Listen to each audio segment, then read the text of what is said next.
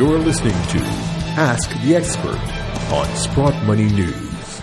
Welcome back to the Sprott Money News Ask the Expert series. I'm your host, Craig Hemke, and joining us for this episode is Chris Howard. Chris is the Executive Director at the Royal Mint in the UK, and it's a real treat to get a chance to visit with him. Chris, thank you for taking a couple of minutes to join us. Craig, hi there. It's great to be here from the UK as well to join you on your show. And Chris, I think this will be a lot of fun, and I think it's going to be very helpful and informative for everybody out there that either enjoys numismatics or investing in bullion coins. I know the Mint does a bang-up job every year, and they're wonderful products. And so I think maybe where we'll start is just with some background. Maybe we'll just make question number one. Maybe you can just tell us a little bit about the bullion coins the Mint issues every year, their brand name, and how many you guys crank out every year. Sure. Actually, we're quite a large organization. We cover three main areas of our business. One is making circulation coin. Those are coins in your pockets, like in North America have dollars, and we make pounds, and also money for other countries around the world. We also make commemorative coins in both precious metal and base metal. Those two business areas are key for us, and the one area I'm responsible for, which is in precious metals, the bullion business. We produce as a total business somewhere in the region of 4 to 5 billion coins a year, but within precious metals, it's considerably less than that. And we try to focus on our iconic styles and our iconic products that we mint and strike here in the UK. Those primarily are the sovereign, the gold sovereign, which we've been striking since 1489. Which, wow. I think, if I do a bit of maths, it's 2 or 3 years before America was founded. So we've been striking the same coin to the same consistency all that time. Although way back it was pure gold. Now we have an alloy of 22 carat. So that's one of our flagship coins. We have the Britannia, which we strike in gold and silver and platinum. And actually more recently, which a lot of your North American listeners will know, we introduced the Queen's Beast series about 2 years ago, which I'm really pleased and proud about. And we are continuing to launch those. I think we're 6th into the series at the moment of 10. We have 4 more. We produce those in a range of different metals and sizes and dimensions. That's been really pivotal for us to really establish ourselves internationally. We've been going, as I said, since 1489, producing precious metal products, but actually where we've really started to get commercial and creative commercial business is only in the last 5 years. So we've made a real headway in the last 2 or 3 years, and Queen's Beast has been one of our big success stories on throughout the world. And we sure love working with you guys. And yes, the Britannias, gold and silver, the Queen's Beast are all available at SprottMoney.com. And we certainly invite Canadian, U.S. listeners, really anybody around the world to check it out, because we always have very competitive prices there for them too.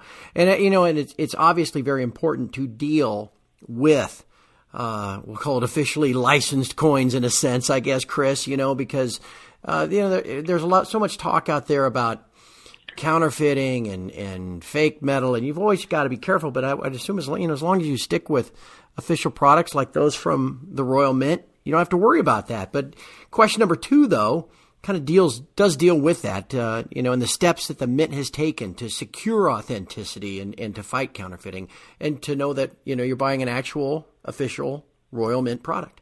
Yeah, we go out of our way, a lot to produce a really great product with every feature possible that is hard to counterfeit. Counterfeiting has been out there since the beginning, I guess. Sure. People have been trying to fake coins or fake other things as well. We have, luckily, I'm pleased to say, relatively low level, but we're always aware of our precious metal fakes and counterfeits that are out there, particularly in the Indian subcontinent, in parts of China. We've seen product out there. It's not something that affects our business adversely. But counterfeiting in general is something we take very seriously at the Mint. And it may interest your listeners to know that, we launched a new pound coin for general circulation 2 years ago.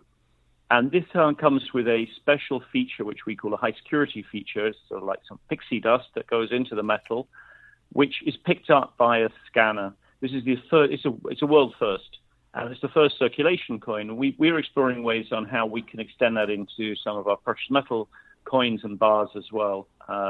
It's something we take very seriously, and I think by having it being a sovereign mint and having our quality control systems that we have, we lessen the risk of being counterfeited and copied. You bet. Well, here's a fun question, Chris. You guys have been at it since 1489. That's mind blowing. Over those years, maybe it's kind of a trivia question. What's the most valuable coin the Mint has created? You got anything that comes to mind? Well, I'm gonna better you there, actually, Craig, because we started making the Sovereign in 1489, but actually, we go back about 1,100 years. I can't remember the exact date, but it's 900 and something. Oh, we have in our museum here in the Royal Mint in the UK, and I'd encourage any listeners who are in the UK to come and see us. We have a fantastic Royal Mint experience with a museum, and we have coins going back that we struck right the way back to Alfred the Great. Wow, which is incredible. So, we have some pretty valuable coins, and we have a pretty impressive selection of stuff that we've struck. And actually, it's not just coins. We have in our Royal Mint experience, we have about 100,000 people who come around every year to see what we've done over the last 1,000 years. And, some of the things that we're very proud about is producing the Olympic medals, for example. We strike some beautiful products. And it's not just circulating and bullion coins, but it's also other medals and medallions. Wow. Yeah, that's just remarkable. I'm going to have to get there. Where again is the headquarters in that museum? We're based on a 38-acre site in South Wales, which is about 2 hours west of London along the M4. Just look us up. It's if you look Cardiff, it's in some very difficult to pronounce Welsh name called Llantrisant. But if you look up Royal Mint Cardiff, that's where we're based, and we have our visitor centre there. Fantastic. I'm putting that on the list. All right, well, now moving forward to the 21st century, though, we've got, there's talk about, I guess we'll call it digital gold, maybe, however people want to put it, putting gold on the blockchain. We've seen some sovereign countries starting to attempt to do that. I've seen products with the name of Kinesis and One Gold around the world and here in the States. Just curious what your thoughts are about gold on the blockchain. Yeah, it's a good question, and it's something we're very aware of. And as an executive member of the Mint, we have to be moving forward the whole time and reinventing ourselves. So we've been spending a lot of time in the last 3 years in looking into how we can not only put gold onto the blockchain, but actually create a long-term sustainable business from that in taking gold and precious metal into a digital space, and that with our brand and partnering with the right people. We had a product that we were hoping to launch a year or so ago, RMG, Royal Mint Gold, which we're still working on, and it's something that very much we are actively exploring this space. It's a very difficult area. It's quite challenging, and it's a little bit like, and I'm probably saying my age here, it's a bit of like those listeners who remember VHS and Betamax video. Right. It's there's going to be one successful product that comes through and one successful model, and there are a lot of people playing in this space. But with our brand and with whom we represent, we believe we want to be coming out with some product in this space. At the moment, though, we're not quite there, but we are definitely active there. Fair enough. All right, let's move on to question number 4, Chris. This one I find particularly interesting. As far as I know, other than those little guys in Ireland that keep their gold at the end of the rainbow, there's not a lot of gold that gets mined in the UK. So I'm always curious to find out, where a mint like yours sources their gold and silver. Yeah, that's right. I mean, we don't have a mine. We don't have mines that belong to us, and we don't dig it out of the ground, and we don't process. Although we were the original mint, and I say with a slight tongue in cheek, but we were, one of the original mints, and the Australians in Perth and our cousins in Ottawa, they were branch mints of the UK mint, but they have the privilege of being able to dig products or at least be associated with mines. We have to be very careful as any sovereign organization that we are partnering with the right mines, with the sufficient ethical and environmental sort of, if you like, foundations in place that we are comfortable to associate our brand with. There's a lot of gold out there from, should I say, places that we would call into question, and we will only buy and source LBMA, safe delivery, sound delivery, gold and platinum and silver. So that's one of our sort of benchmarks on there. We go out a long way. We have a whole team testing on the compliance, but also the source and authenticity of our metals. Yeah, that's obviously very important. To that end, I guess that's a good lead into, I guess I misspoke, to our sixth question. And, I guess it has to do with almost kind of the black market that we see in gold sometimes around the planet. There's a lot of smuggling that takes place, sometimes in the Gulf states or maybe in the Far East. Do you have any thoughts about that and how the Royal Mint and I guess other sovereign mints can help combat that? Yeah, it's a really good question, and I travel a lot. Actually, I was only in the Middle East in November, and I was in Asia just after then as well. It's a different world. The dynamics are very different, and we have to be very careful as a well-respected business with one, if you like, one value that resonates above all, which is trust, and people trust us from whom we are. We are active in the Middle East and active in India and subcontinent and in Asia. But I guess you just have to be very careful who you partner with and really understanding where the whole source of product and actually where the product's going on to. I think there's a lot of things, really interesting stuff at the moment going on with blockchain and the provenance of metals and going all the way back to the mines. And I think that's something that we're very interested in exploring further. I've looked at some products quite recently where we believe we can really tighten up in this area. So that, it takes away the risk of investors and people like ourselves as well being associated with, as you say, the more dubious areas of the precious metal industry. Yeah. And our next to last question, the seventh question, I guess is kind of a follow-on to that, and the sourcing. We talk about countries and from where you get it and working with the LBMA and mining companies. How about this, though? In regard to that sourcing, how is the current focus, if you will, on the environment, climate change, things like that? How has that influenced the mining partners that you work with? Yeah, it's very in topic at the moment. It's, the environment and not. It used to be several years ago. It would be, well, how is everyone treated? Their welfare and everything. Right, it's now gone to another dimension, and whether it's driven by new millennial agenda, it's something we need to listen to and something we need to sort of pay attention to if there's a market out there. And I think more and more we're getting asked and demanded by some of our investors in wanting to know right down. I mentioned to you just the provenance, but it's not just, okay, where is the mine and where is the source on there?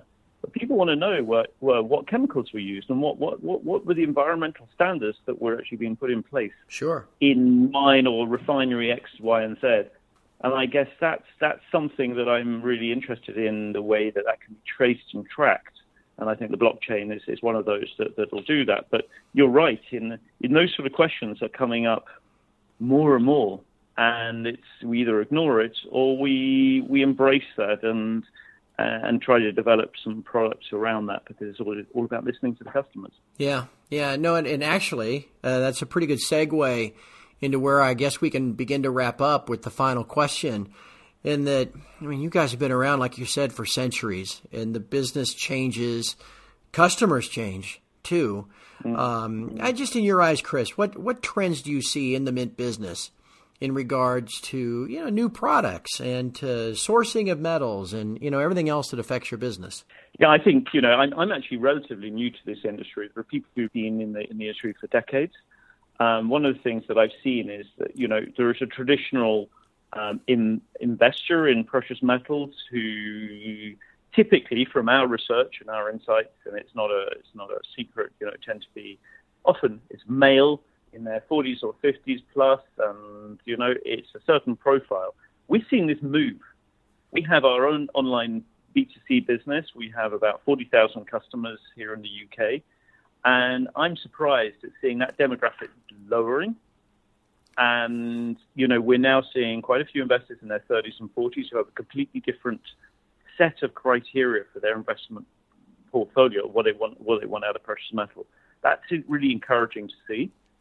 No doubt that they are looking for other ways to trade and buy. So whether blockchain and digital is definitely in scope.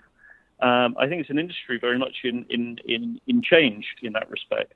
We still produce our coins and our bars on our physical side, but it's creating that added dimension. And we're just about to launch a trading app, and it's all about how that demographic, how those customers want to react, and they're used to working and trading with other products throughout their lives. And I think our industry, the precious metal industry, has to be moving into this space too. Yeah, no doubt about it. No doubt about it. Chris, I tell you, this has been fascinating. Before we go, I want to remind everybody, you can get your Britannias and a whole bunch of other sovereign coins, bullion coins, all of them at SprotMoney.com. You can also set up an account to store it safely there, too. Take that problem off your hands as well. Again, SprotMoney.com, your online resource for everything, all your bullion needs. Chris, it's been a real pleasure. This has been great fun, fascinating information, and I'm sure everybody listening is glad they took the time to do it. So thank you so much for your time. I've really appreciate it. Craig, thanks very much, and goodbye from England. Okay, cheers. And for all of us at Sprott Money News and SprotMoney.com, thank you for listening. And we'll talk to you again soon.